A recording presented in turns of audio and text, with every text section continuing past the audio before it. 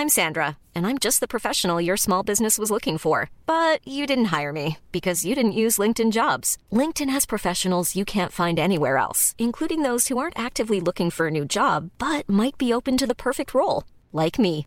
In a given month, over 70% of LinkedIn users don't visit other leading job sites. So if you're not looking on LinkedIn, you'll miss out on great candidates like Sandra. Start hiring professionals like a professional. Post your free job on linkedin.com/people today.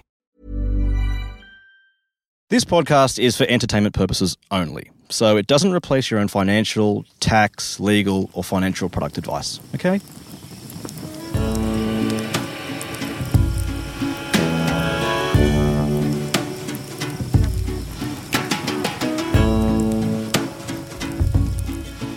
Welcome to the campfire, party people. It's been a little while since we've got the timber out and got a match. Fired up the marshmallows. Yeah, Vince Scully, Life Sherpa, thanks for coming back to the campfire. I even wore my shirt today. You did. You really branded aptly. In fact, you're the only one who's not branded at this campfire. I am. I was going to say that, yeah. And speaking of campfire and the chairs, Kanish Chug from Global X, welcome. Thank you for having me. Now we are talking all things investing, ETFs, core, satellite. What other terms are we talking about, Vince? Anything to do with ETFs and investing? What about thematic investing? I love a good theme. Commodity. Crypto. Ooh, scandal. Market trackers. Anything. Market trackers. We're talking about anything, and it is Campfire Chat. Are we going to go deep? We're going deep, Vince. Very deep. Very deep. And look, we've got about an hour and a half. What's your hard exit today? Don't have one. Okay, if it's about ETFs, here we go. Oh, look at that. So let's get right into it. On the way driving here about 20 minutes ago, there was a post in the Facebook group. And that post is from Michael Coleman. Hi team, I'm at a crossroads. We suffered big losses last year in ETFs, 25%, and am super gun shy going forward. I know to look left. It's still a loss, by the way, and time in the market and all that stuff. However, I'm not seeing the market doing anything useful for a while. Strongly considering pulling out the rest and putting it against the home loan at 4.6% and rising for the next 24 months. Guaranteed returns and less stress till the market looks healthy again. Keen for your thoughts. I mean, I think he should be refinancing his home loan, whatever he does. Yeah, at 4.6%. That's right. 4.6. Yeah. Call me on 1300 my Sherpa. Yeah. Geez, you're not supposed to plug your bloody shat, Vince. And I will say, this is a sponsored episode. Global X have supported the podcast, and like anything, we do these episodes, and we only do them if they provide value. So we're here to provide value, and thank you to Global X. But to me, this question seems I don't know if the words the antipathis, the crescendo, the big moment that for the last, we'll call it 5 years or coming out of COVID, everyone who's walked across a keyboard and flicked money into any portfolio has woken up with a 20% return, which is not normal in a very short amount of time. But now market cycles and chickens and hens and all that stuff are coming home to roost. We all know in theory that time in the market is better than timing in the market. We all know in theory that investing is for the long term. But people like Michael are actually getting the physical, I'm hitting the mic against my chest, like that physical, this is it. This is what we talked about. I talked about it. I knew it. But now I'm feeling it. So what do we do? What does Michael do, Vince? Well, it's interesting he says down 25%. I don't know what... No, mine's only down 13% more portfolio. I don't know what period that is, but all of the components in our portfolios are back to their above their pre-COVID peak. So the February 21, 2020 peak. Yeah, but if someone was in spaceship that was hugely thematic in tech. If you were in tech or in NDQ, you might where you've got 10% of your money in Apple and another, 7% and falling in Meta. Meta got a spank the other day, didn't they? It did, but what I would say to Michael is how diversified is your portfolio? Because that's where ETFs potentially are supposed to help investors. They're supposed to help investors. There's now over 280 available on Australian exchanges, whether it's the ASX or CBOE. there's so many different products available. They're supposed to help investors or give investors the tools to create that diversified portfolio. Now, I'm not a financial advisor. But that's why we got you here. I know, but I've got a license, don't you, Rebecca? Yeah, exactly. We've got Vince there for that reason. I'm here from the ETF issuer's perspective, but I guess or representing the ETF market holistically. All I can say is, it needs to be a diversified portfolio. You need to have that long-term view. Obviously, hurting in the short term, seeing that drop. I think a lot of people that have, as you said, that have come into the market in the past probably 3 years have basically been, it's all green, and that's actually was a conversation I was having with a few wholesale clients, so private bank clients, et cetera, last year. And we were saying there is going to be this point where markets do turn. And we have to manage, and I was speaking with financial planners and I was saying, how are you managing clients' expectations? Because the 20% per year returns, that's not feasible in the long term. That's not feasible. There's going to be a boom. There's going to be a bust. There's going to be volatility in the market. How do you manage client expectations? It should be, I sometimes speak to friends and they're saying, well, what about that ETF? Is that going to return 25%? I said, well, okay, past performance, it may have, but it's not an indicator of future performance. These are the things on the horizon. And, you shouldn't be going into it thinking you're going to make 25 to 30%. You should be going into it to being diversified across that portfolio, depending upon that risk profile, whether it's 6 to 8% for that growth or, et cetera.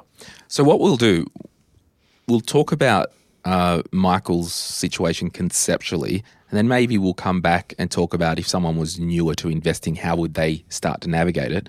But I'm kind of thinking as some practical tools, and I was saying to Shell from My Millennial Career the other day that I'm really good at making up points on the spot that I've got conviction, right? I think Michael's probably got 3 options. 1, sell, take the loss, put it on the mortgage. Okay.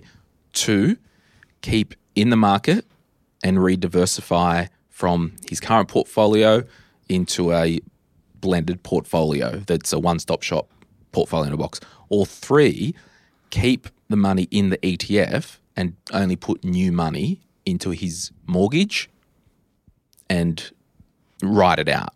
I mean, are there any other options? No, I think that's about right. But I mean, before we get into that, I think there's that brings up a few points that are probably worth dealing with before we get there, and that is the concept of diversification. I've had discussions with people who go, "Oh, I'm diversified. I'm in Spaceship. There's 130 stocks in there. That's diversified." Well, it is, except you got one industry. If you got 130, the same. So, if you took 130 out of I know you probably know the number here, but the 3,500 stocks that are in the MSCI All World, whatever the number is, and you pick them across currencies and jurisdictions and industries, 130 probably is enough to be very well diversified, but 130 in predominantly US tech ain't. And so let's drill down on that then. So I think understanding what diversification actually means. Diversification is not just numbers of stocks. It's about diversification across geographies, diversification across asset classes, diversification across industries, diversification across stage of life, size of business, so big companies, small companies, micro companies. And but even having that property in there is diversification, isn't it? Well, in a way. I mean, if it was an investment property, it would do, and which gets you to the other question that gets asked often: should I buy real estate or in shares? And the answer is usually how much of each, rather than which one. But getting back to that point, so I think diversification is important, but understanding what it actually is. So I mean, you can afford to have a small part of your portfolio and stick it on red at the casino, as long as you've got the other 98% diversified. But this is like, if I can speak freely, if I could speak freely. Freaky. Well, we are recording on Halloween, so it is Freaky Monday. Yep. And it's the day where I try not to be home between 3 and 7 p.m. Monster Monday. Yeah. But, we are going to be talking about these themes and different ETFs, right? And, full disclosure, I hold Global X ETFs, so that's a disclosure there. But part of the thing with having Global X in our ecosystem was absolutely come and educate us, come and have a chat. But if you think we're going to say everyone put 100% of their money in some semiconductor ETF, it's a non-starter. No. That's right. 100% no. Yeah. Like what I would say so we've got an ETF, and again, I can speak more freely on the ETFs that Global X offers, Sure. and I can speak at a high level on the broad market, but we've got an ETF, ZYUS. It's a 50 stock portfolio, US stocks, but it's filtered first. It's the S&P 500 as a universe, and then they filter it first for the highest yielding, and then on those 75 highest yielding stocks based on dividend yield, then it's the 50 least volatile. So it's a very value tilted portfolio. When I look at that 50 stock versus the S&P 500, even though those 50 names come from that 500, it's about a 90% active share. So what I mean by active share, it's about 90% different from that base universe. So it's still the same names, but it's just the weightings are slightly different. Now that ETF in 1 year to the 26th of October returned nearly 14% positive. Now the S&P 500 comparatively would be negative over that 1 year period. And what I would say to investors is what I said earlier, there's more ETFs in the market to allow you to diversify. So I'm not sure what Michael's portfolio was, but what I would say is how heavy was it into some of those US tech names or growth more specifically? And could you have diversified away from that over that period if you were concerned on the horizon of where markets were going to go on volatility in the market? There are also other products like, other commodities, other asset classes, gold, fixed income, different regions, different sectors, different themes. But then even there's trading tools. So, we're one of only two providers that offer long leveraged. We're going to talk about that later. But they're trading tools which allow people to hedge their existing portfolio based on the volatility. They're daily trading tools. You shouldn't use them for long term, but that's the ability for those investors, those sophisticated investors.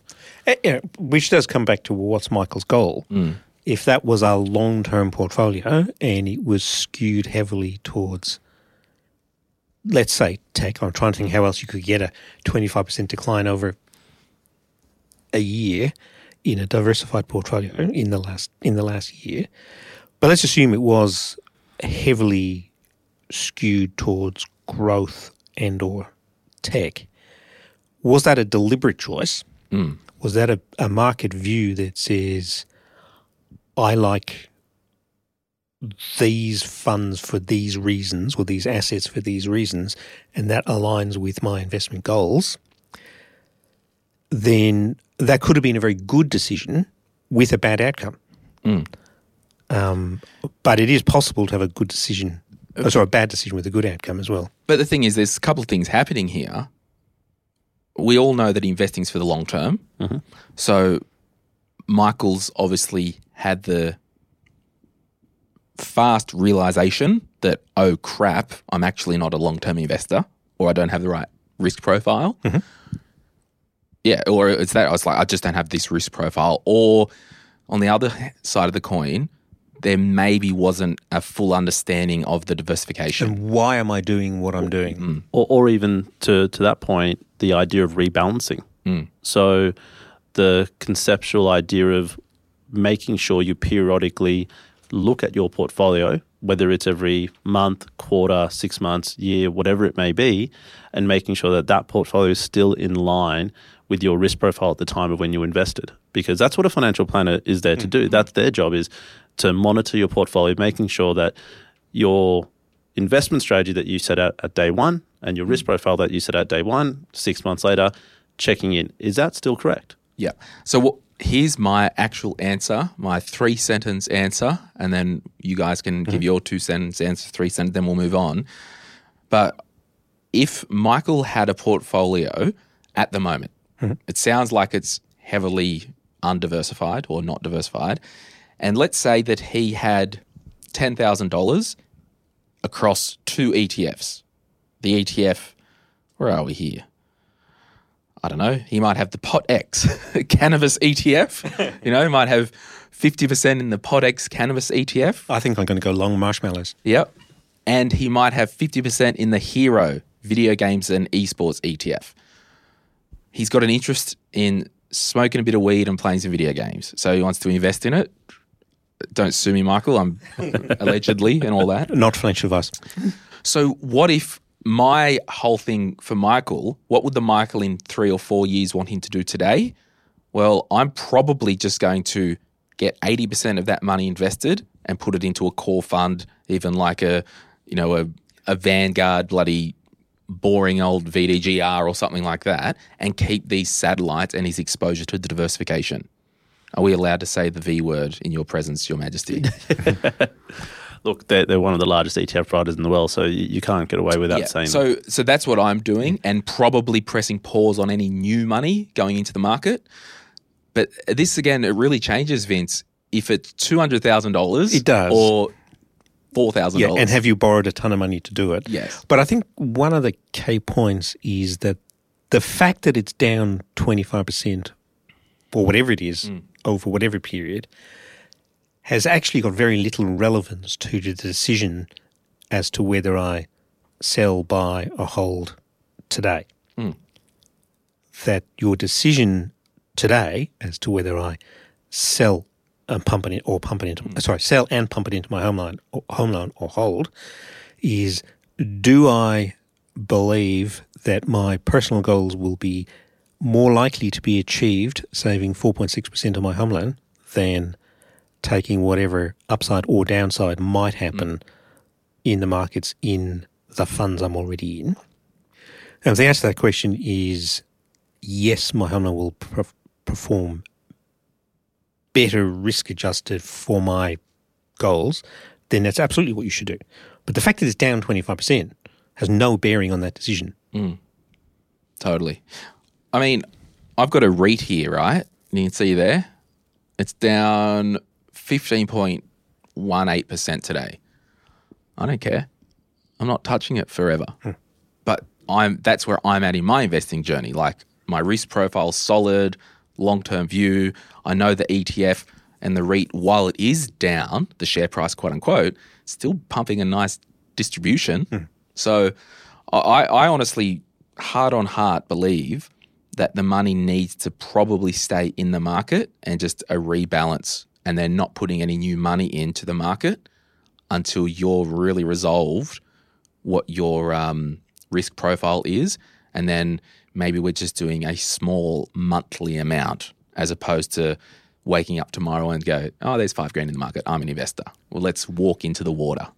Yeah. Final thoughts on Michael?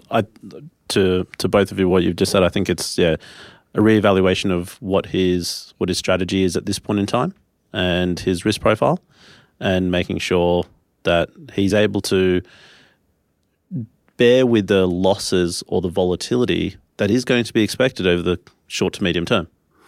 It's not going to be what it was 2 years ago, where everything is just, it's, not an afterpay in February 2020. Yeah.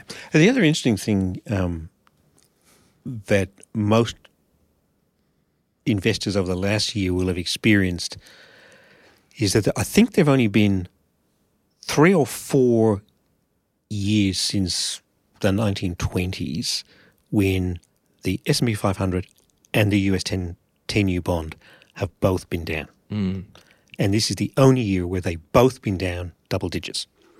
So this is not a usual year. Well, every asset class is down. Yeah. I'm just I'm just trying to pull my maths. In 1920, you were like in your 20s, weren't you, Ben? Thanks, Glenn. But interestingly enough, like, it's a wild time out there. The daily gyrations of the S&P 500 at the moment, and then the ASX 200, like, I haven't seen it like this in a hot minute. Like, I think for a lot of investors, especially because a lot of investors have come to the market more recently, especially the younger investors, it's a very good lesson to learn. To go through this, it's not great in terms of where markets are. Geopolitically, there's a lot of tensions, a lot of people, that may be down in their portfolios, but it's a very, we'll look back on this in 5-10 years because markets are coming down. There will be at some point a bottoming out. It always will happen. There'll be this cycle, and that will be the opportunity for investors. And you don't need to get in on day one. I was speaking to a wealth manager today, actually this morning, and he was saying, it's okay to miss that first month. If you're entering that upward swing or that upward cycle that will eventually happen, whether it's in 3 months, 6 months, 1 year, 2 years, uncertain at this stage, but it will happen. That's okay, but be prepared for that. Start to make sure that you're thinking ahead and thinking for the long term as well. Yeah. And that's it. It's like we are long-term investors. Investing isn't a sport, unfortunately. I'd be very bad at it. You're not supposed to enjoy it. The Melbourne Cup is tomorrow. This isn't a punt. No. We're not sitting here going, okay, this ETF, like from my perspective, this ETF has a really good code, a stock code. I really like that. I should invest in it. No, that's the worst decision you should be making. And I say that as an ETF issuer. But you guys do have the best codes. I think we've got the best code in the market, or definitely a few of them. Pot X. We don't have, well, that's in the US. We've got, here in Australia, we've got ACDC and Gold, GOLD, and et cetera, and FANG, for example. But what I would say is investors should be doing that research. It's not just based on the code or the name. Even the fact that you've got 2 ETFs in the market that may be covering robotics and automation. Okay, that's great, but how do they compare to each other? Let's peel back that the layers and let's actually look under the portfolio. Let's actually understand what's underneath that, and that's what investors should be doing and making that right decision for them. Now that we've warmed up the microphones, Vince, do you want to just lean over and grab a bit of firewood? Yes. Oh, there we go. We've set the scene. We're just having a campfire chat. Kanish, what is your role at Global X? So my role there is as head of distribution. Right.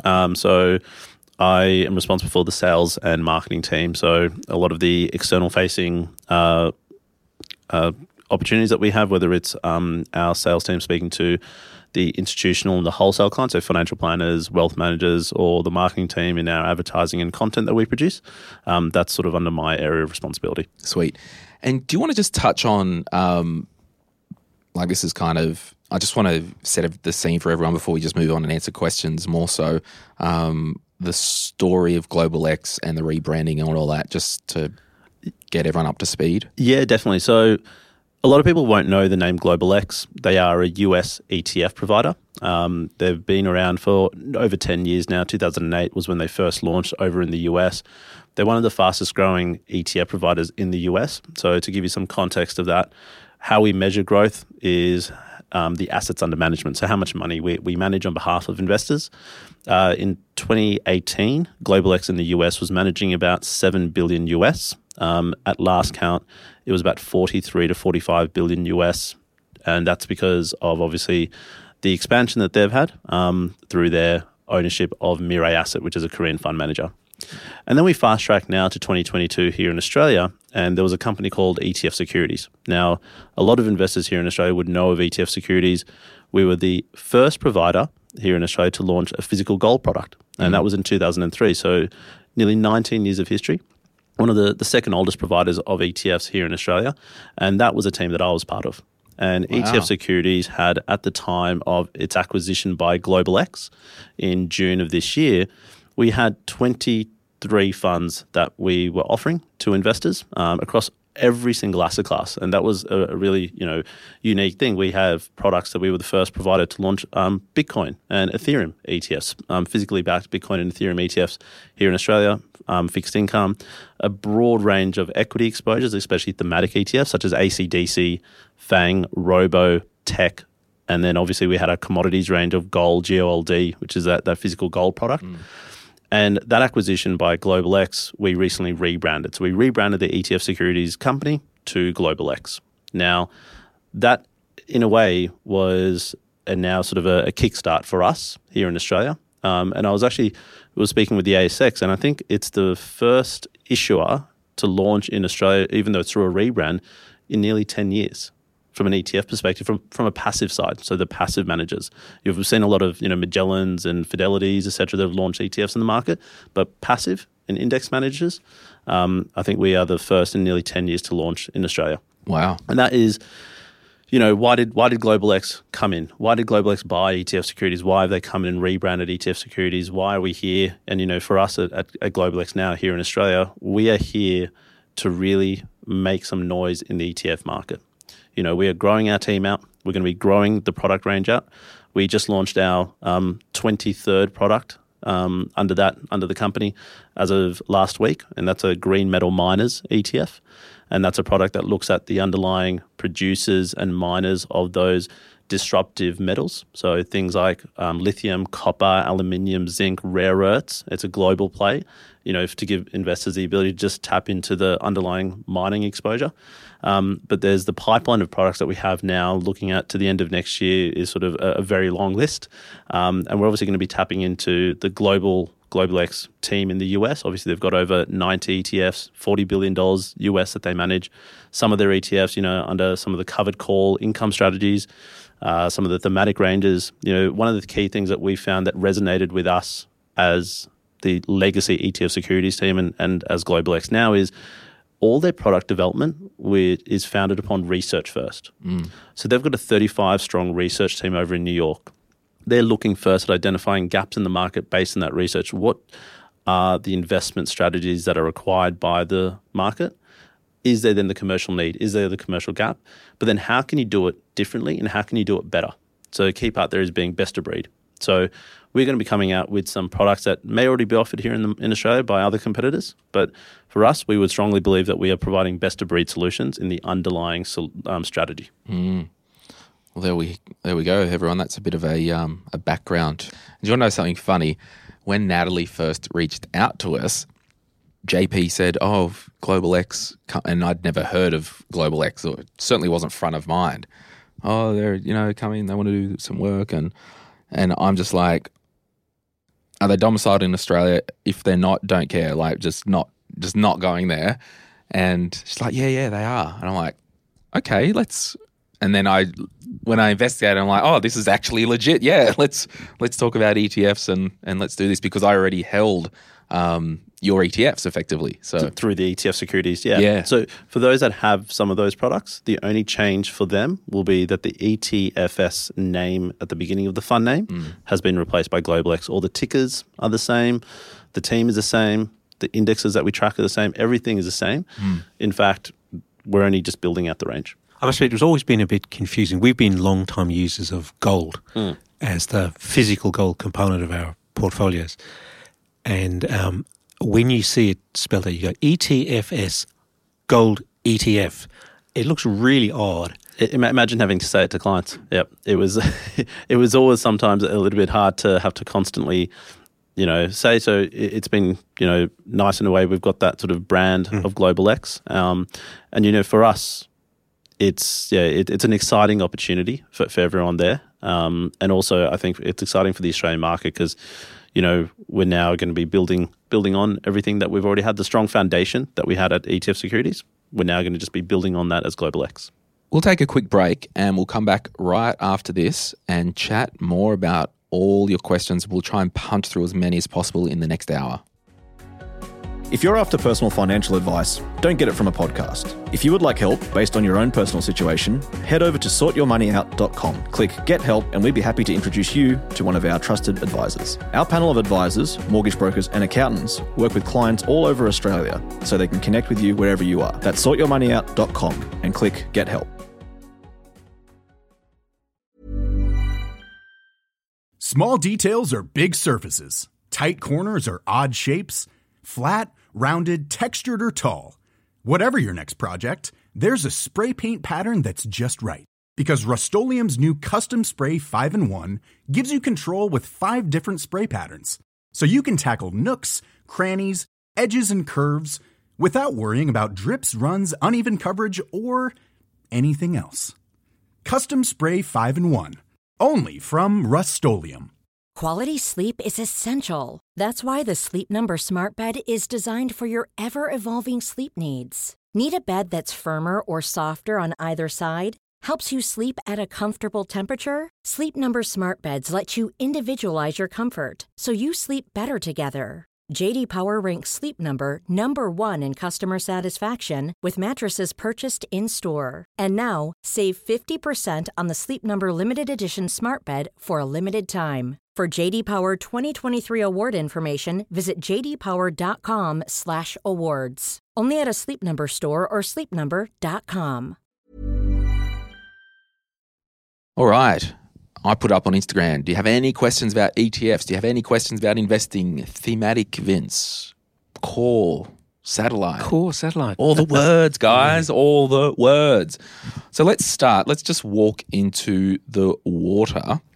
My good friend Lucy Harris in Melbourne, she writes a good question. Is buying many diversified but similar ETFs any better than just buying into one diversified fund? Vince?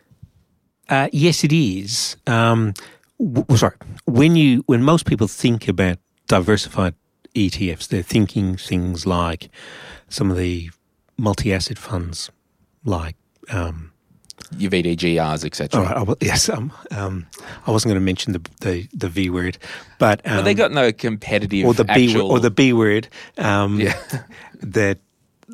That's what a lot of people think about truly diversified.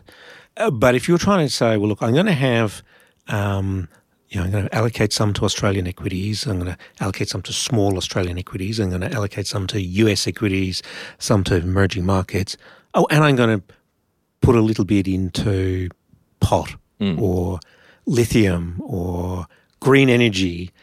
That all makes perfect sense. And certainly what you're getting in your lithium or your green energy fund is likely to have a very small, to the extent that it turns up in any of the other ones, it's likely to be a very, very small allocation. So what you're actually doing is cranking up your investment in that end of the market. And there's lots of reasons why that's a good thing. There are lots of reasons why it might not be prudent, depending on what it is and how much you're allocating it to.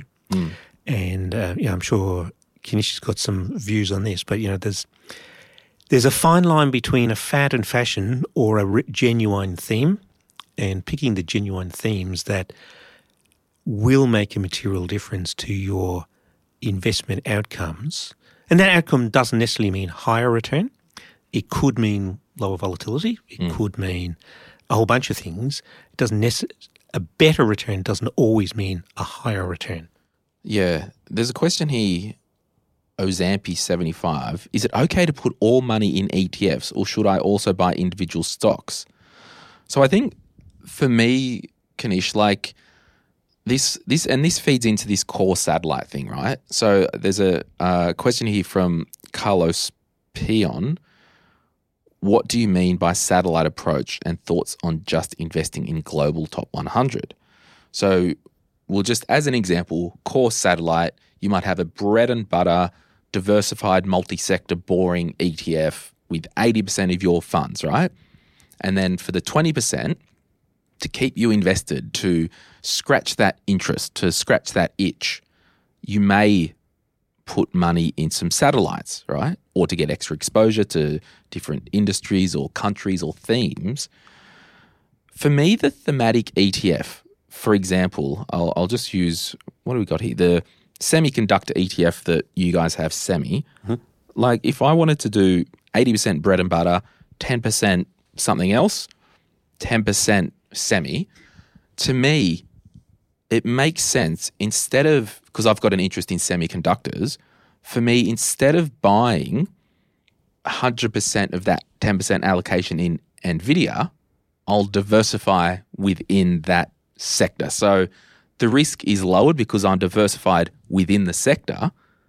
Is that a fair comment? You're removing the single stock risk. Yes. I think that's the key part there. So especially when we look at thematic ETFs, generally they're non-Australian equities. So they're generally going to be stocks that are going to be listed in the US, primarily depending upon if it's a tech-orientated thematic. What I've found actually with a lot of clean technology thematics, they've got a lot of exposure to Asia and Europe, especially Korea, Taiwan, Japan, and within Europe, some of the Nordics and the UK, etc.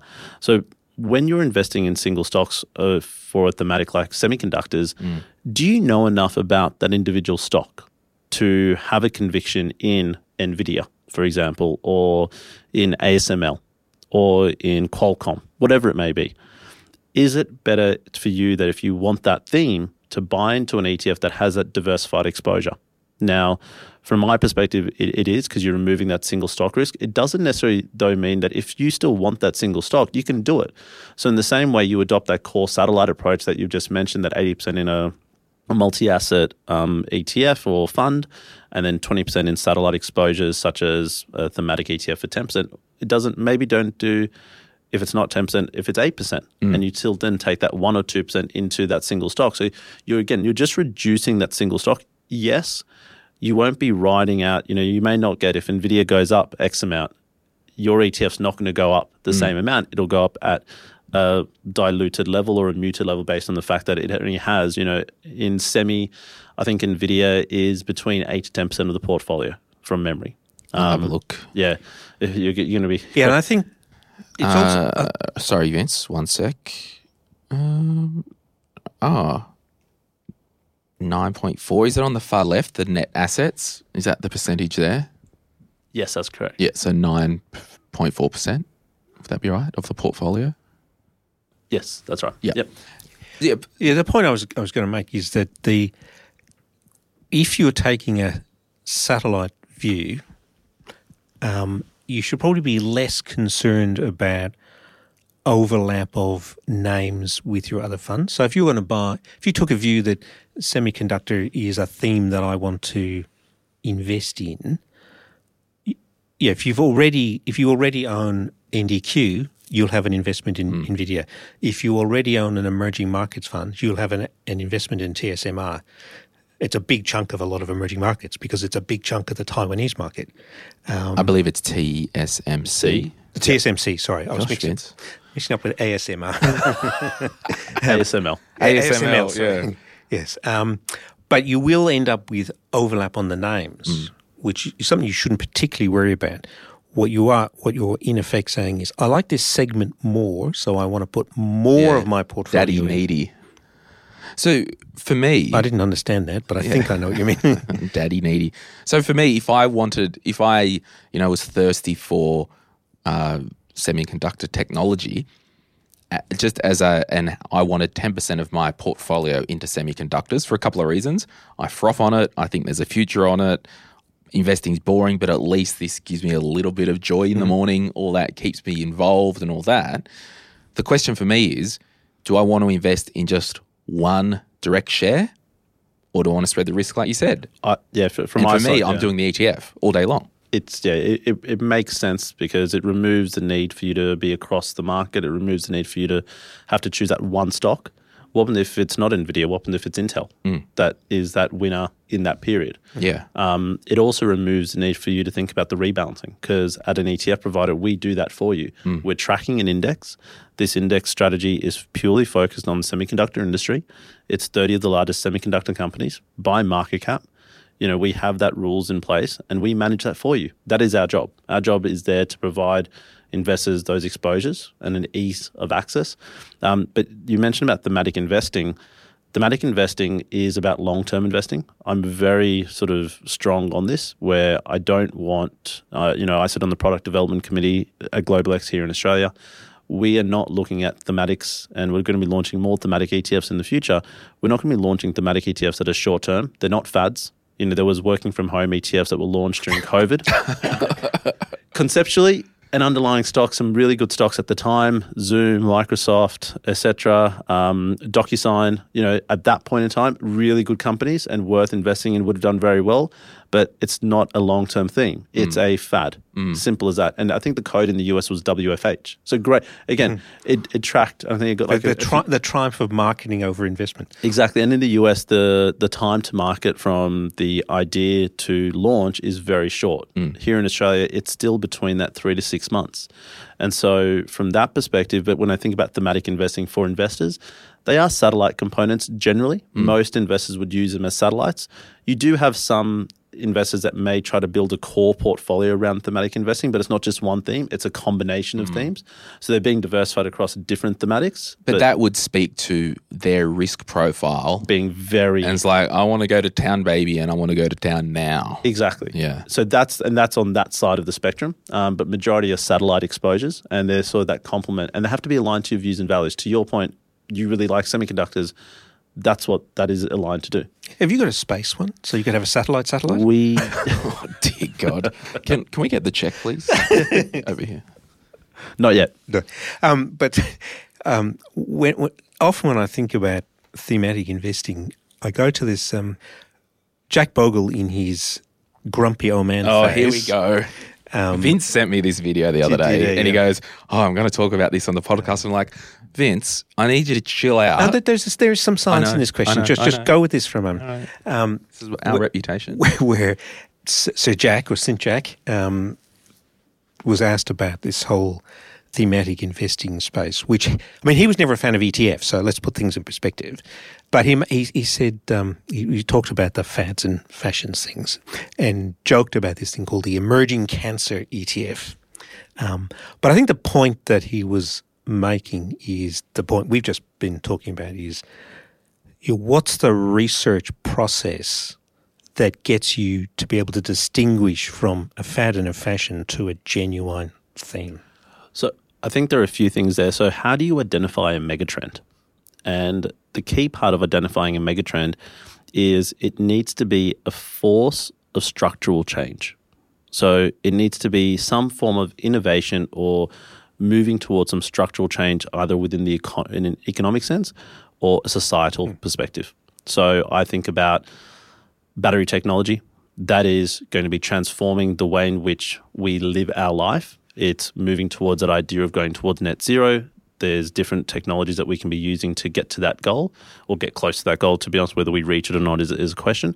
But then alongside of that, it needs to have government support. You cannot have a megatrend which is long-term in nature without support of government. And when you have government support, that's when you start to see actual growth within that particular industry. You start to see innovation from the corporates. You start to see corporations just supporting it with investment and R&D. So examples there would be battery technology is a good example more recently because it's fresh in my mind. We've seen government policy shift over the past 3 to 4 years, especially from China, from European countries, and now more recently Australia, the sort of cotton on. I think they're one of the last in the world to actually do something around, battery vehicles and electric vehicles. But what we're actually seeing there is government support has forced corporations to start to shift their goals towards petrol vehicles, their idea around what will be that year. So Volkswagen in 2025 is going to stop production apparently or start to phase out production of petrol and diesel. Porsche or even Mercedes or BMW. I saw the Rolls-Royce Spectre the other day. Oh, is that a new... You saw one battery in the flesh? operated. In the flesh? No, on Instagram. Okay, yeah. There's so many now that are now just putting in actual hard deadlines for themselves to start to shift towards that. That's only been possible because of government support. So you have this first idea of, is it a structural transformative trend that's going to transform economies, industries, and society? You then have government support. From government support, you have corporate support. From corporate support, you have consumer support. You have those three, you have something that can potentially be a long-term megatrend. I'm just putting my hand up for a question. We talk about trends, and this probably speaks to why you don't put the whole house on a trend. Like back when Vince was born in the 20s, I would probably want to invest in the... phonographs. I went very long phonographs in the Great Crash. or like railroads, Yes. The railroad industry ETF. I mean, sure, ride that wave for 40, 50 years, but get off the wave and make sure that you didn't have 100% of your house on the wave. I don't know, like... Well, but that's the thing. By long term, I'm talking 10, 20 years. Yeah, sure. I'm not going to be talking infinite. And I think you could argue there are probably some industries that are going to be just perpetual in their requirement and their need for society. Semiconductors is one of those. It's like, but then you could argue that oil was like that as well. Yeah. Well, but I mean, so I just, on that point, sorry to interrupt, Glenn, that don't apologise. In the mid-90s, when I started flogging infrastructure funds, infrastructure was a fad or a fashion. And where are we now? 27 years later, it's hard to envisage a diversified portfolio that doesn't have an infrastructure allocation in it. On the other hand, in 2006, 2007, BRICS, Brazil, Russia, Indonesia, China, Brazil, Russia, South Africa, BRICS, was a true fad. I remember going to so many Macquarie days. It was PD all days over the with people. BRICS, There BRICS, were BRIC funds being launched left, right, and centre, and it's just the IC, the India and China. Exactly. So, okay. So where's Brazil? Where's South Africa in that? But India and China, absolutely. So that's presumably where being a specialist specialist ETF manager allows you to invest in the research to identify what is going to be the megatrend. So I think that's where, from Global X's standpoint, they've been one of the leaders on thematic ETFs. If I just look at their range over in the US, it is quite heavy on the thematic ETFs as alongside income and commodities. And that's where in Australia, ETF Securities and now Global X, we've tried to be that as well. We've tried to be that pioneer. So we were the first provider to launch a hydrogen thematic ETF, or a semiconductor, or a robotics and automations ETF, a battery technology ETF. From where we sat in that product development process, which has been quite nice, that synergy. When we were acquired, we looked back on it in terms of the legacy team. They were like, oh, this actually makes sense, because the philosophy that Global X has, we've been adopting anyway. And, we take that step back. Is this going to be a long-term megatrend? I look at hydrogen. We launched that in October of 2021. That's a theme that a lot of investors, when we were in that development process, would have said to us, why are you doing that? And we would argue, well, it's one of the long-term structural megatrends. It may not be the one that wins. It's been volatile, to say the least. It's a especially when you put a match to it. But it's a greenfield. It's a greenfield investment opportunity. It's going to be volatile in that early stage of innovation. It's not yet even close to being developed. Yeah. Hydrogen as a commodity has been around for decades, but in terms of green hydrogen, where we're trying to head towards, that is still very early stages. And so that will then inherently have some volatility, which, to your point, it's a satellite. Vince, on the whole core satellite things, from a portfolio construction 101, a million years ago when I was practicing. That's right, you're a retired financial I am a retired advisor. financial advisor, Vince, that's right. Not retired, just retired financial advisor. I never really did more than an 80-20 in terms of core satellite. And it really was just for clients who did have a bit of an interest, but enough to want something a little bit more sexy. Do you have a rule of thumb that you would do? I mean, if in doubt, you don't need to, but if you want to, maybe a 90-10. Yeah, I mean, it needs to be, if you're going to do it, it needs to be big enough to be meaningful, but small enough that if you get it wrong, it's not going to tank your portfolio. And some of it becomes core. I mean, infrastructure, as I said earlier, was a satellite. It's now core to any satellite. It's a defensive That's right. satellite. We use gold as the defensive component of our growth portfolios because it gives you a lot of the benefits of a bond without the capital volatility that rising interest rates are going to give you. And it's provided a very solid anchor, particularly to an Australian investor, where decline in the Australian dollar is typically associated with a rise in the gold price, which then is amplified because it's priced in US. But whether should I have, if your question is, I've got 6 or 7 core funds to get me my diversification across factors and geographies, and do I need another 6 satellites? That starts becoming a bit messy. But do you take a step back? So the satellite component we're always talking about is thematic ETFs, or it could be or direct share, share portfolio. It's all equities. Yeah. So don't have too much thematic bonds. Yeah, exactly right. But that's only within the equity part of your portfolio. What about in that? So when you break down a portfolio, you generally look at it in terms of very high level. It's probably 3. It's probably equities, fixed income / cash, and then alternatives. So within equities, then you've got domestic and international. Thematics probably feature in that international satellite component. alternatives, that's where your gold sits. That's where potentially Bitcoin sits. As a growth alternative, it's a 1% in a portfolio, 2% in a holistic portfolio. It's nothing more because it's that growth alternative. You're not betting I the just house want on to it. give people, because we can't provide personal financial advice, but I guess for me and, in this world, giving some guideposts, I'm probably saying 80-20 as a max for your own benefit. Like if you did actually want to, and then within that 20%, can you go 4 lots of 5? And then diversify the satellites. And this is the thing that Vince and I had a long chat the other day after he sent me the Jack Bogle thing, and he's like, "Oh, I'll bring this up with Ganesh." And I'm like, "Oh, bloody hell, you're going to get me cancelled." But Did I do it well or what? I think it was a good discussion. Yeah. And so for me, I really like the idea for my own investing in these thematic ETFs to give that little bit of interest and color. And hey, if it goes up 50%, awesome, I'll take it. But if it goes down 90%, it hasn't flushed me out. It's two things. So a satellite exposure is designed there to allow you to express an outcome that you're trying to achieve, or to express a view as well. So for some investors at the moment, they may say, well, I'm concerned on where markets are going, or I want to be heavily exposed into emerging markets because I believe they're heavily undervalued, or Europe, for example, or value stocks. Well, then they could express that satellite tilt accordingly. Or they go down that path of, well, I actually am more on that sort of thematic area. I want to express my views. I really like semiconductors. I don't know which stock to buy, so I'm going to buy an ETF that represents that, or hydrogen or battery technology, whatever it may be. They can do it in that way. And I think that's where that part of it comes in. On Jack and his disdain for ETFs, I think a lot of people have this view because it's an acronym. If you actually expand what that acronym means, it's an exchange-traded fund.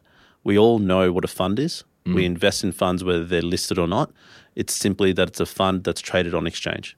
So there's a vehicle, but it's a vehicle. That's all it is. I think he was just having a go at the fads. Yeah, well, I think to be fair to Jack, he, as the popularizer of index funds generally, or what he calls TIFs, traditional indexed funds, he was very much seeing it as a long-term hold, and he would have used the word passive rather than indexed.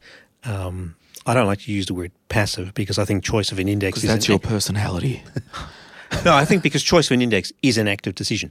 It is. So by choosing ASX 200, you're saying Australian, you're saying financials, you're saying mining. By choosing the Bloomberg New Energy Index, you're choosing to invest in... and just to put things in perspective, in 2007, I actually launched what was then the Wilderhill New Energy Index Fund as a structured note. Right. And we sold quite a bit of it before it was particularly trendy. 2008 was not kind to it, I must admit. I can't imagine it would be.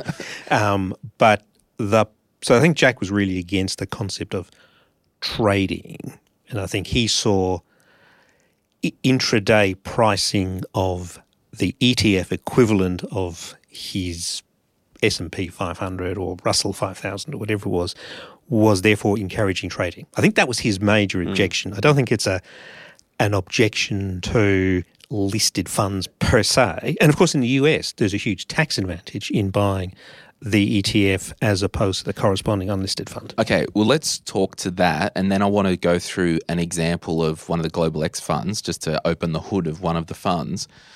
You see all this stuff online, Vince, and people say, I don't do the managed fund version because of the tax drag.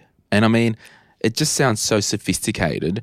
And for me, in my investing, I think it would be that nominal you wouldn't notice anyway, unless I'm wrong. Can you just talk... Okay. In the US, in the US, this is a huge difference, right? So if you're reading stuff on investing on the internet, most of it's American, and that statement is true.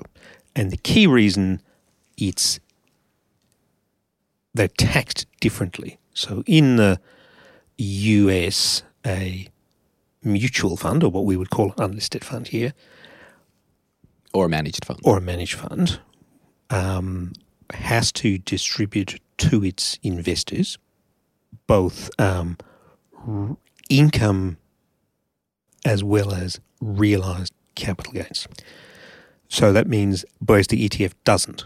So a fund that generates capital gains, particularly gains on assets that were held for 12 months or more, the managed fund will distribute that gain to its investors and they'll pay tax on it in their current year, whereas the ETF doesn't. Is that because of the units are quarantined? No, it's just a quirk in the way the US tax system works. Right. Now, that doesn't apply here. Where you do get a difference here is that in a managed fund, as investors move in and out, like other investors, so you hold your units, other investors moving in and out, the fund manager has to buy and sell assets to manage them. So if you redeem, so if someone else redeems $1 million, they have to turn $1 million of underlying assets into cash to give it to you. And spread it. And everyone shares in this capital gain. An ETF, on the other hand, in Australia, first of all, other investors moving in and out are actually buying and selling them from each other, generally, because you place an order on the ASX through your broker and someone else is selling them. To the extent that there isn't enough for sale, the market maker is capable of creating more units. And in case there's too much for sale, the market maker can destroy units by effectively giving someone the underlying assets in exchange for those units. And that giving of units, so underlying assets in exchange for a unit in the fund, doesn't trigger a gain in the fund. But the recipient of the underlying assets inherits the cost base. But they don't care because they're doing this on a revenue account because they're professional investors. So the gain just disappears. But in practice, that only matters when the fund is net shrinking. Yeah, and as a segue, you guys launched the Green Metal Miners ETF on the 25th of October. Mm-hmm. People may say, and Vince kind of answered it, but I'll say it to you, like, oh, Global X, like you've got this new fund. What about liquidity? And how do you bench test the fund? How do you bench test the need? Because remember that, was it Self-Wealth created that ETF of top self-managed super fund holding, and it was just a dumpster fire. It would be. But a global water fund would be pretty liquid, wouldn't it? I think with ETFs and liquidity, people need to understand, and I'm constantly saying this, the liquidity of the fund is not represented by the size of the fund. So when we launch a fund, it is normally seeded, or the initial investment is provided by what's called a market maker. Now, in the ETF landscape, so when an investor buys or sells a CBA share, they're essentially trading with other shareholders of CBA if they're wanting to buy. So there has to be someone on the other side willing to sell, and that's why you see that supply and demand will move the share price. With an ETF, it's an open-ended structure, which means, as Vince talked about, whenever there's a need to create more units, like a normal managed fund, or conversely redeem more units and take units away, we can do that. So the price of that ETF on market should be reflected by the price of the underlying exposure that we're trying to track. So if it's our physical gold fund, we're essentially tracking the underlying price of US dollar gold. That's what we're trying to do. There is no difference that's what you should be seeing during the day. And who regulates that though? And that's what's called a market maker. And for this fund, GMTL, it's a new fund. New fund. Let's just go through it. So the issuer is Global X Management Australia Limited. So we know it's domiciled here because you are the issuer. The custodian is the Hong Kong and Shanghai Banking Corporation Limited Sydney branch. So what does that mean? Does that mean HSBC? Yep. And You knew that, of course, Glenn, didn't you? Yeah, but what does that mean in terms of, because I didn't want to say if Global X goes under, but like, because that's a genuine thing. Yeah, 100%. So it's like with a managed fund, the underlying exposure that we're tracking or that we manage on behalf of investors. So for this one, for example, we are investing in over 40 equity stocks that are exposed to the theme of transition metals and green metals. So the miners and the producers across, say, lithium miners, copper, zinc, etc. Those underlying equity holdings that we hold in the whole fund, they are held on custody with HSBC. Yeah. So there's a segregation there. I think that's really important. If I take it back to our gold fund, we hold $2.5 billion, $2.6 billion worth of physical gold. That's in Australian dollars. Where is that kept? With JP Morgan in London in their vault. It is literally in the London vault. It gets audited twice a year. It gathers dust. It's about 27 to 28 tons worth of physical gold, which is essentially a semi-trailer's worth of physical gold. That's the best way to visualize it. Have you been there yet? I've not been there. If they get to show you, can I come? Yeah, I'd love to take people over there because I'd love to see it as well. Yeah. But we've seen some photos of it, and but it's audited. We've got all the serial numbers of all the bars, but it's segregated with JP Morgan being the custodian. So for that fund, JP Morgan is a custodian. With our green metal miners ETF, HSBC is our custodian. There is that segregation away from the manager, so that should anything happen to us as the manager, investors essentially have an entitlement on that gold. Yep. They have an entitlement on those underlying equities. They can be sold down and it can be liquidated, so cash can be returned to investors. So there's that safeguards in place. You know, all these products, all our processes are regulated. You know, we have to have these products and funds before we launch them approved by ASIC.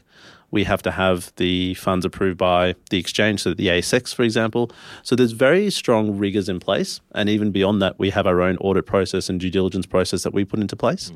And you asked that question, what do we do when we launch a fund such as this, which is going into investing in, China A-class shares, Taiwan, Korea, European markets, Australian markets, the US, it goes across many different markets. What about that liquidity? So we will do stress testing.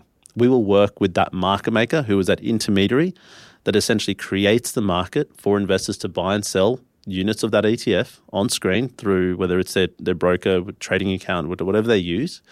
But that's what we would do before we launch the fund. We would ask, can we actively create, 25, 50 million? Can we accommodate that level of trading? Can we create that many units and not have any tracking error, so any difference between the fund and the underlying index, to ensure that there's no disparity between the performance? That's the last thing we want to do. That's our job, is to ensure that we can effectively and accurately track the exposure that we're saying we're going to track. So basically, the money that I take and put into GMTL, the Green Metal Miners ETF, and that's just a sidebar, like mining doesn't equal bad because you need metals and minerals to create the good, clean stuff. That's another thing. And the fund has an ESG screen in place because we don't want, providers, producers or miners that are associated with coal mining, etc. Oh, the black stuff's the naughty stuff. Yeah, exactly. Yep. The benchmark is the BITA Global Green Energy Metals Index. Mm-hmm. Now, that index, Global X, you've got nothing to do with that company. You just have found an index and you were tracking it as a fund manager. Exactly. So to take a step back in terms of product development of an ETF, we wanted to launch an ETF on green metals as a thematic and the miners. How do we do that? We then approach a number of different index managers and we talk to them and say, this is the strategy that we want to track. What do you have available? Sometimes they'll have something on the shelf available for us to use and we'll dissect that. We'll do some stress testing. We'll sort of put it through its rigor. Is that what we want?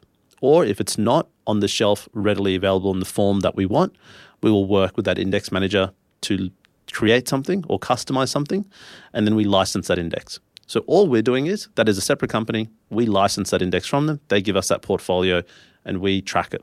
So the current index that you guys are tracking, that you've licensed, the sorry, I've got it here, the Beta Global Green Energy Metals Index, is that license exclusive to Global X, or are there other fund managers who are using their ETF? Here in Australia, their no. Index. Okay, Yep. cool.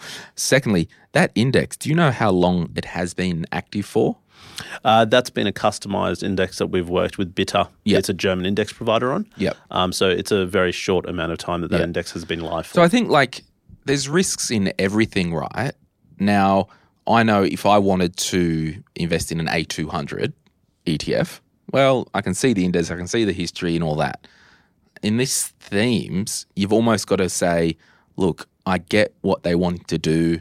It aligns with my interest. It aligns with my values. It aligns with my ethics.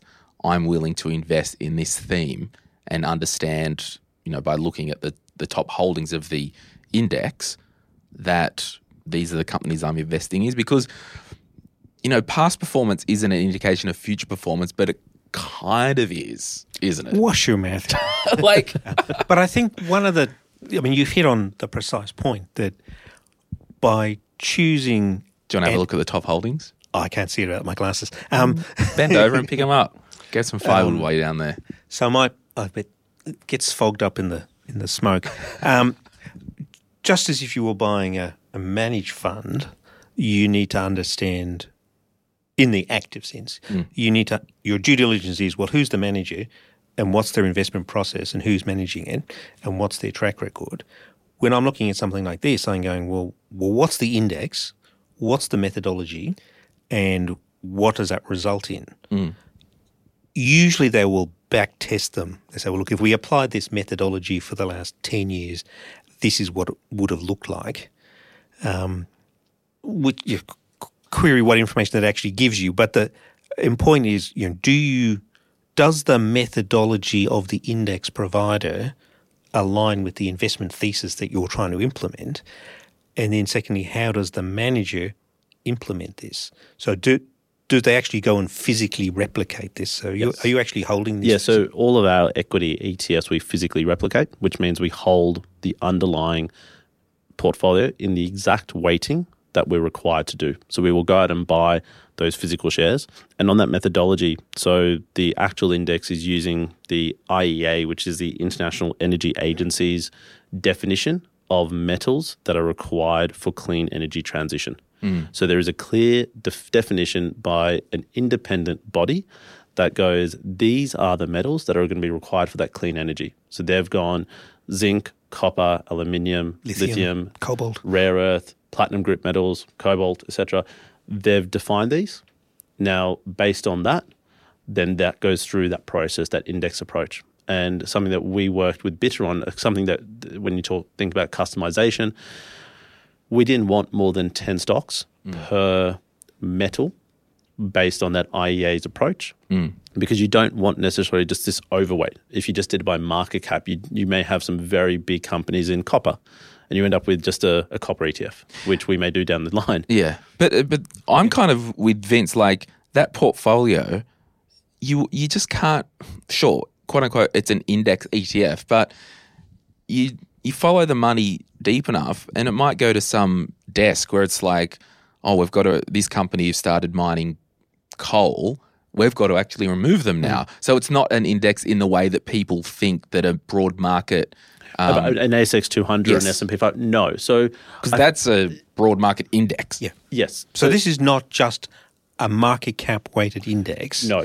This is about, I haven't read the paper, The methodology. but as a general guide, someone has got an investment thesis that says and embodies that in an algorithm which is to a greater or lesser extent quantitative. Yes, there'll be some quant-based rules, things like revenue purity. So how do you define revenue purity? Do you use independent data providers that can provide that revenue purity based on that underlying stock? So we don't want companies in this ETF that don't have that revenue purity towards those clean energy transition metals. You want to make sure that those producers and miners are associated with one of those key metals that is just defined by the IEA. You then want to apply an ESG screen. So it's all rules-based in that way, but those rules need to be defined at the outset. And the one thing that I would say is, as a ETF provider, we're constantly refining or reviewing the index methodologies and the indexes that we track. And an example there would be AC/DC this year was implemented a ESG screen because we started tracking that index that we use for ACDC 5 years ago. Now, that index has been around for 7 years. But in that time, battery technology as an industry has grown, it's changed, it's evolved. It's very different. We don't want to be associated with companies like Lockheed Martin and Rolls-Royce, who are also have defense contracts. But they're probably in that index or that thematic because they are associated with battery projects. So how do you do that? So you have to constantly review, refine, make sure that the index that you're tracking, especially in the thematic space, is aligned with the strategy and the objective that you were set out to do. I think, if you do invest in these thematic ETFs, like, you just need to understand how, like, because if you understand how anything works, you can make a decision and hang your hat on it. Like, I really think we're renaming them today. You've heard it here first. Like, most thematic ETFs like this, they're a soft passive. They're not a hard passive. Well, so what is passive? What is index? Well, I think that goes back to Vin, like a market weighted. Yeah, I mean, I just don't like the word passive at all because these are not passive decisions. They are within the parameters that they've set. So it's a rules-based approach, and those rules are set. We can't move away from those rules. But deciding that set of rules is what I want to invest in. But then I would argue, is the S&P 500 an active or a rules-based approach? Because Tesla wasn't allowed in there, even though it was one of the 500 biggest companies. It wasn't allowed in there for 3 quarters. Was that because of the revenue? No, I think it was just the index committee wouldn't allow it in there for a period of time. There was a reason. There was a reason why. I forget. But that's an active decision by the index committee. Actually, we've got Elon. He's about to come in. Yeah. Elon. I thought he was still on Twitter. Yeah. With the sync. Yeah, so, with the new energy index that I talked about, they had a set of rules that you talked about. There was so much in solar, so much in wind, and then they looked at individual companies, and every quarter they moved companies in and out. Always rules-based, but not always quantitative rules. So that's probably the difference there. A lot of our thematic ETFs are very very quant-based in their rules. Yep. Our Robo ETF and our Tech ETF are 2 unique ones where the initial universe before rules are applied are active first. So the Robo ETF, for example, uses an index by Robo Global. They've got a research team. They've got a dream team of strategic advisors that are all around that robotics and automation space. They define this universe of stocks that are associated with robotics, automation, and artificial intelligence, and that's active first because that's bottom-up research. Sorry, my point about my point about active was not a comment on the manager or the management philosophy, but looked at from the consumer's perspective, where they're making an active investment decision. So by choosing an ASX 200, you are making investment firstly in Australia. Yes. Secondly, an investment that's dominated by materials and financials. Mm-hmm. And thirdly, one that's dominated by a handful of big companies. That was the point I was making. So you're being, they may be managed passively. Yes, you're being active with a passive approach. Yeah. Yeah. And that's why I always use the term indexed rather than passive. Yeah. But the other consequence of that, having worked out, this is the investment thesis I'm trying to implement, that index seems to do that based on the index provider and the rules and the portfolio. And then you look at the output of that and you go, well, that's 40% in Australia? 40% China. 10% 11 in Australia, 10 in so US. They are pretty fundamental investment outcomes that you need to be comfortable with and consider in your research. There's some big Australian names in there. Oz Minerals, Lynas, Pilbara, Ivanhoe. Mm-hmm. They're names that you will also have in your ASX 200, albeit a much smaller percentage. Yes. So what you're saying is I'm going to increase my allocation to Australian minerals, but I'm also going to put 40% of my money in China today. Yes. Now, obviously, that will change over time as the companies change. But that's a an active decision on the part of an investor. 100%. And But that's the other kind of, the whole Hamish Douglas's philosophy that we can get exposure to China through the S&P 500 because, a lot of the top American companies are in China and all over the world. Yep. It's the same thing with this. Like, you can get a lot of green exposure throughout the world through China in this ETF. You can, but that notion that it's the revenue that matters when it comes to investment. And I've heard that argument going, well, mostly applied to US investors. You say, look, we don't have to invest in these offshore companies because we've got, Taco Bell opening in Shanghai. But revenue source is only one part of that diversification. You've got currency, you've got regulatory environment, you've got a whole bunch of things that create diversification other than revenue. Do you want to know a bit of a tin hat theory of mine? Do you? Well, does that stop you getting sunburn on your pate? You know how when the war in Ukraine happened and a lot of American companies were pulling out of Russia due to protest and we're not doing that, I actually think it's because SWIFT was turned off. They couldn't get the money out. Anyway, we'll take that as a comment.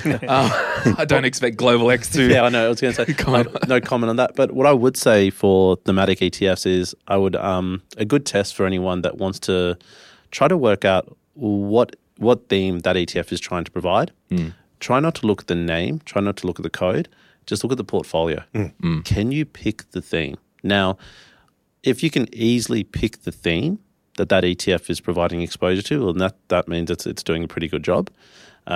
Or if it's not, why is that the case? That means you need to delve a lot deeper, whether it's you don't understand the theme and you don't know the companies within that theme, or that ETF is not doing a good enough job. Absolutely, and, I've seen ETFs that provide exposure to a thematic and they're actually providing exposure to very broad themes. We launched a fintech ETF last year, and I remember some of the first instances of the indexes that we received from index managers had Visa? Visa's in there, but it had Facebook, Google, Apple as some of the top 10. And we were just like, well, this is just a FANG ETF, which we've already got. Why would I need those companies in there? And it's because obviously they were having the payment systems that they were trying to do. But is that what you're buying a fintech ETF for? The thematic of fintech is not that.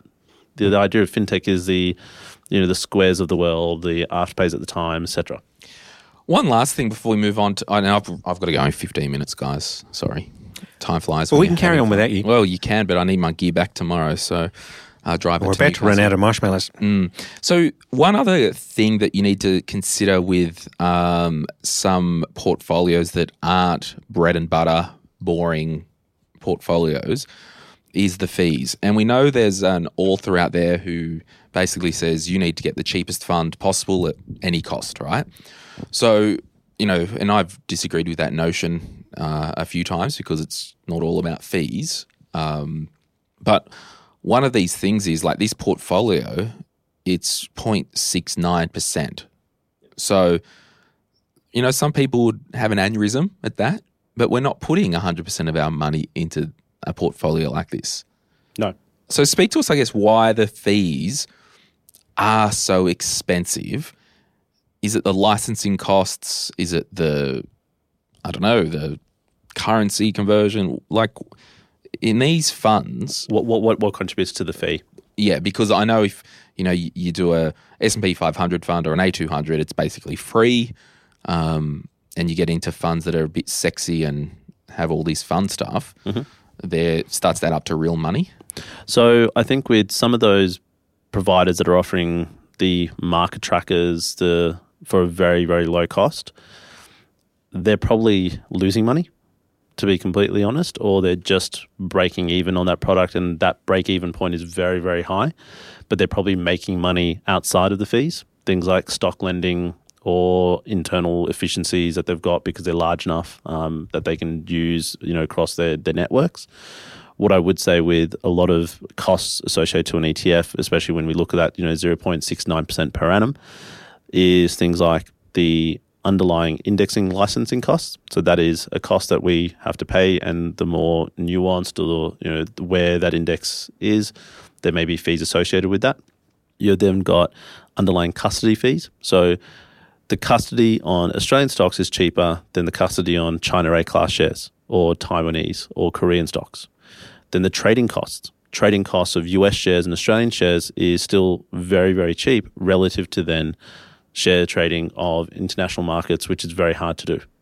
So the combination of those three, then on top of that, you've got listing fees and regulatory fees, tax accounting fees that we end up paying on the underlying fund, especially with your different jurisdictions. That's different tax accounting potential processes and providers that we have to use. There's a whole gambit of then additional fees. So the larger, especially in emerging markets, you generally find emerging market products are a little bit more expensive because of those higher costs associated with the trading and custody of the underlying stocks versus developed markets or Australian and US ETFs. There's a question here from Ben Bolderoff. What makes an ETF good? What are some pointers to look out for? And this is the kind of terminology that, ETF gets thrown around so much online. The question, Ben, is what makes an investment good? That's the question he's really asking. That's right, because, what makes an what makes an investment good? Well, I tick all these boxes for direct property. Well, an ETF doesn't matter because it's just a vehicle, right? It is. But I think you got to start with what do I want to invest in? And then you go, and how do I want to do it? How do I do it? So if you want to invest in Australian microcaps, there is no index. Yeah. Because the index... Take that back to head office. Because the index sort of stops at the 300th, which is still relatively large. Do they do that for sorry, Vince, to cut you off, but anything outside of the 300, is it literally a liquidity issue and there's no research and not heaps of people care? Probably, but that's part of what makes them an attractive investment because there isn't as much research. So an active manager can show some value. Demonstrably can show value, but there's no index. And there are a handful of active ETFs, but most of the action is in the unlisted fund market there. So we end up using unlisted funds for our microcaps.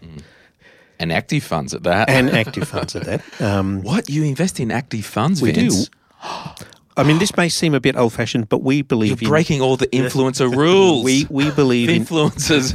We are a little old-fashioned here. We believe in evidence-based investing. I know it's unfashionable, and it is demonstrable that active managers add value in emerging markets, in microcaps, and private equity. Well, you can't invest it any other way, really. And also in specific sectors.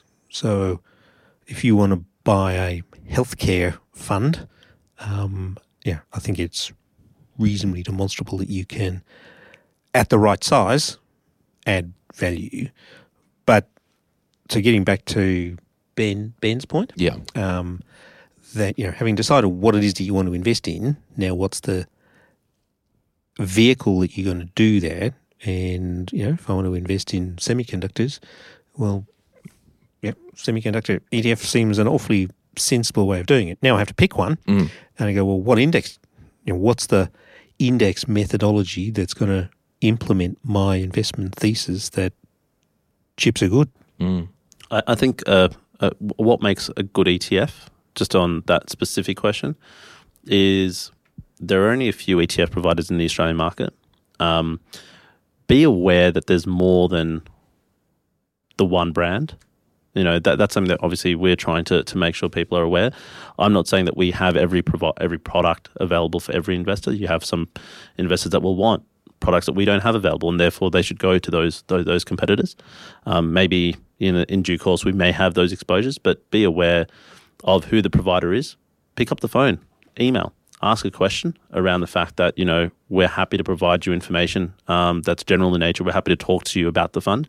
We provide a lot of content, so make sure that you're using a provider that you believe is trusted. And to be honest, we're all regulated.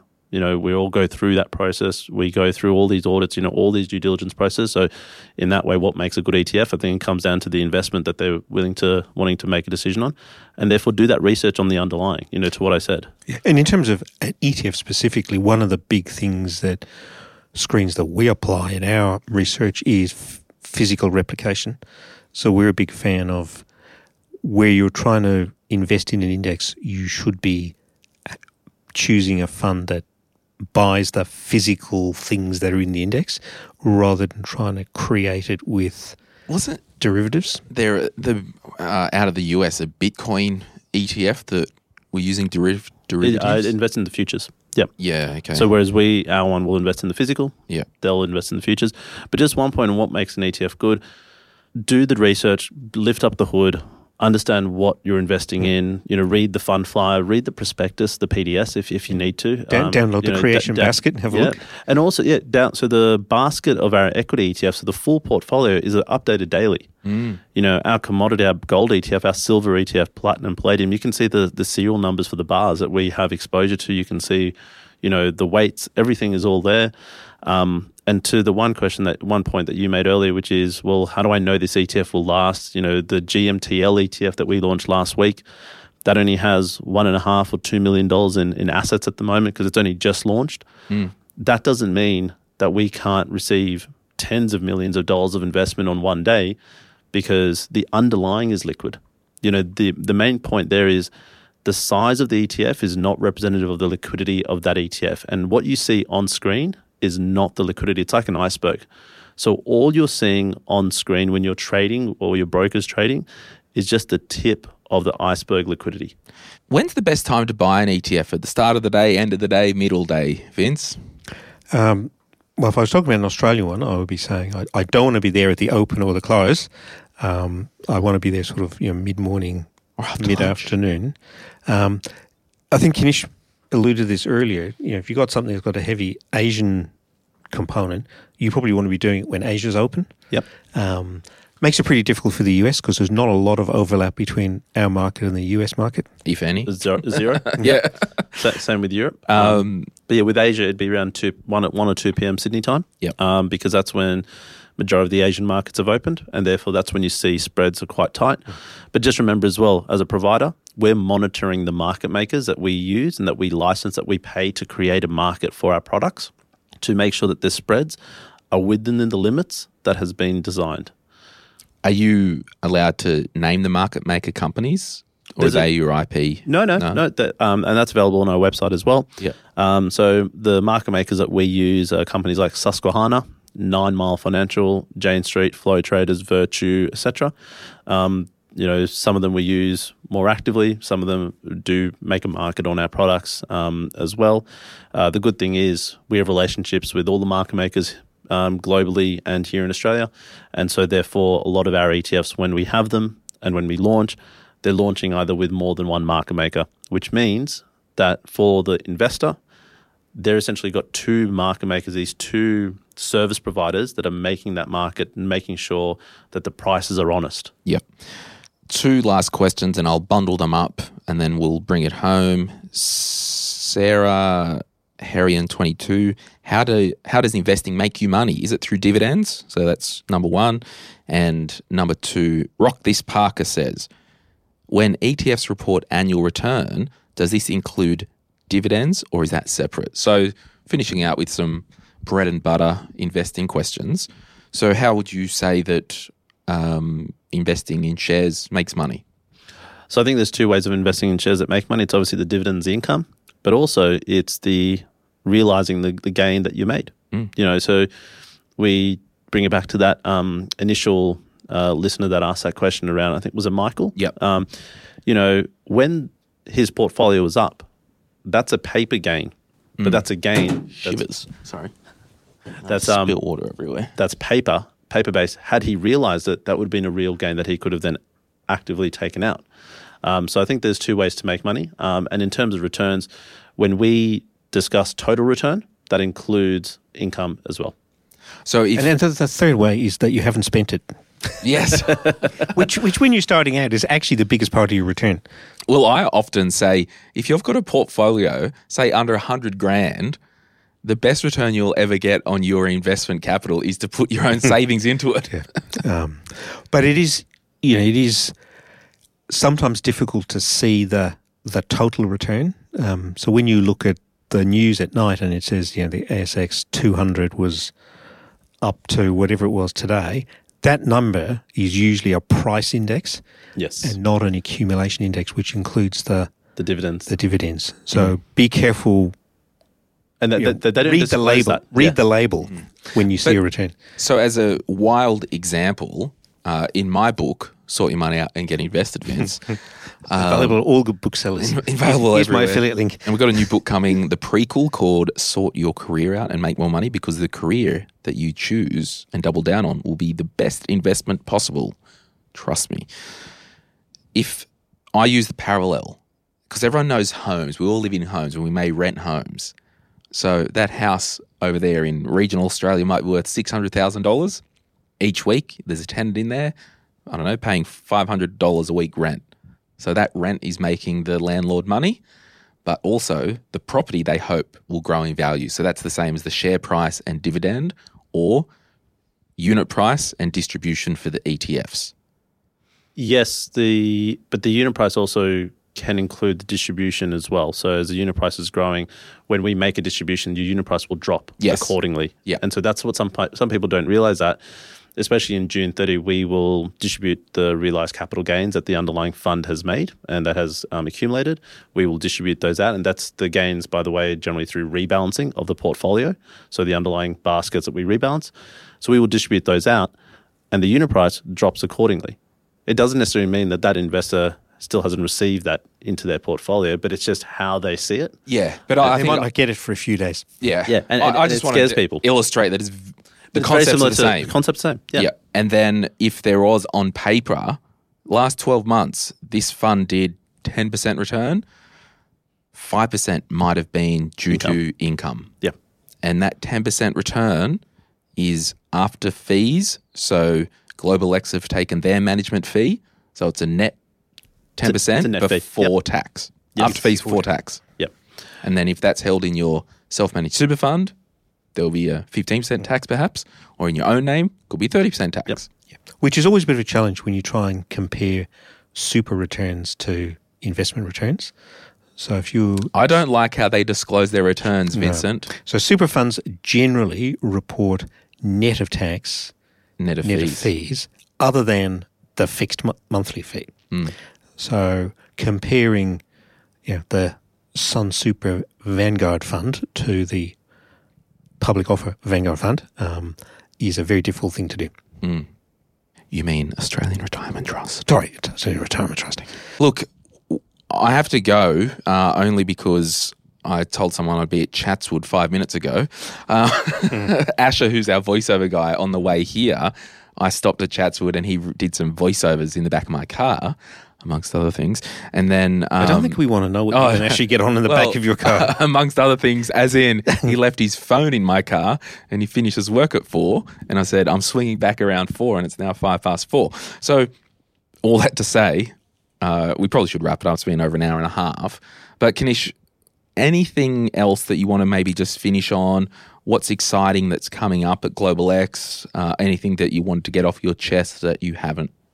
Look, I think the only thing I would say is, for anyone listening, to go to our website, globalxetfs.com.au. So that's globalxetfs.com.au.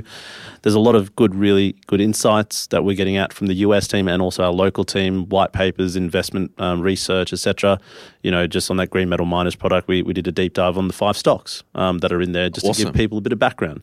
But in terms of new products, we're going to be launching a global carbon credit ETF. That's a synthetic ETF, so it invests in the underlying futures carbon market, and that's a global play that'll be coming out very shortly. And that code is GCO2. And there's many others that we're going to be having, and they can go on the website and subscribe, etc. And reach out if any questions ETF related. Happy to help. And I mean, use Global X as your own research. If you've got a bloody, if you're frothing and thirsty for direct shares in the US and you look at Global X's ETF and you see the top 5 holdings, you're like, I'll just go direct. Like, use them as your research. Now, I got a bit distracted with your hoodie when you were reading out the URL. Is the hyphen in the URL as well? No, it's not. No. Do you want to spell it out? Yeah, so the hyphen there is Global X by Mirai Asset. No, but the URL? Global X, so GLOBALX, ETFS.com.au. Sweet. That's all right for the dyslexics among us.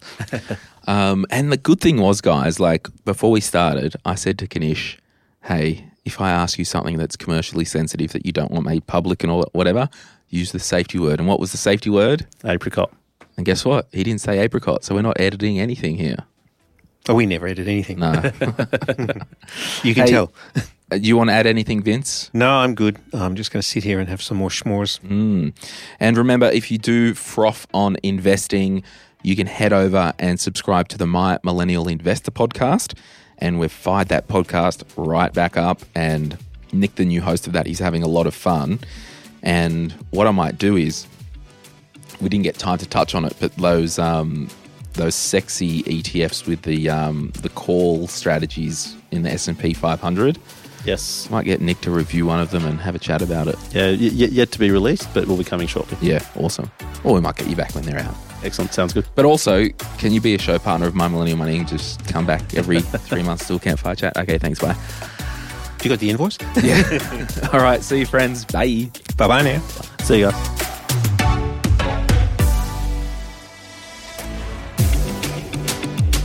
We acknowledge the Awabakal people, traditional custodians of the land on which our studio sits, and pay respects to their elders past, present and emerging. We extend that respect to Aboriginal and Torres Strait Islander peoples who may listen to our podcast. My Millennial Money supports a variety of charities, and we encourage you to consider giving as part of your overall financial strategy. If you would like some giving options, or if you're unsure about which charity you can support, head to mymillennial.money/charities for more info. This podcast is for education and entertainment purposes. Any advice is general financial advice only, which does not take into account your objectives, financial situation, or needs. Because of that, you should consider if the advice is appropriate to you and your needs before acting on the information. If you do choose to buy a financial product, read the product disclosure statement, target market determination, and obtain appropriate financial advice tailored to your needs. Simo Interactive Proprietary Limited, the publisher of the podcast, and Glenn James are authorised representatives of Money Sherpa Proprietary Limited, which holds financial services license 451289.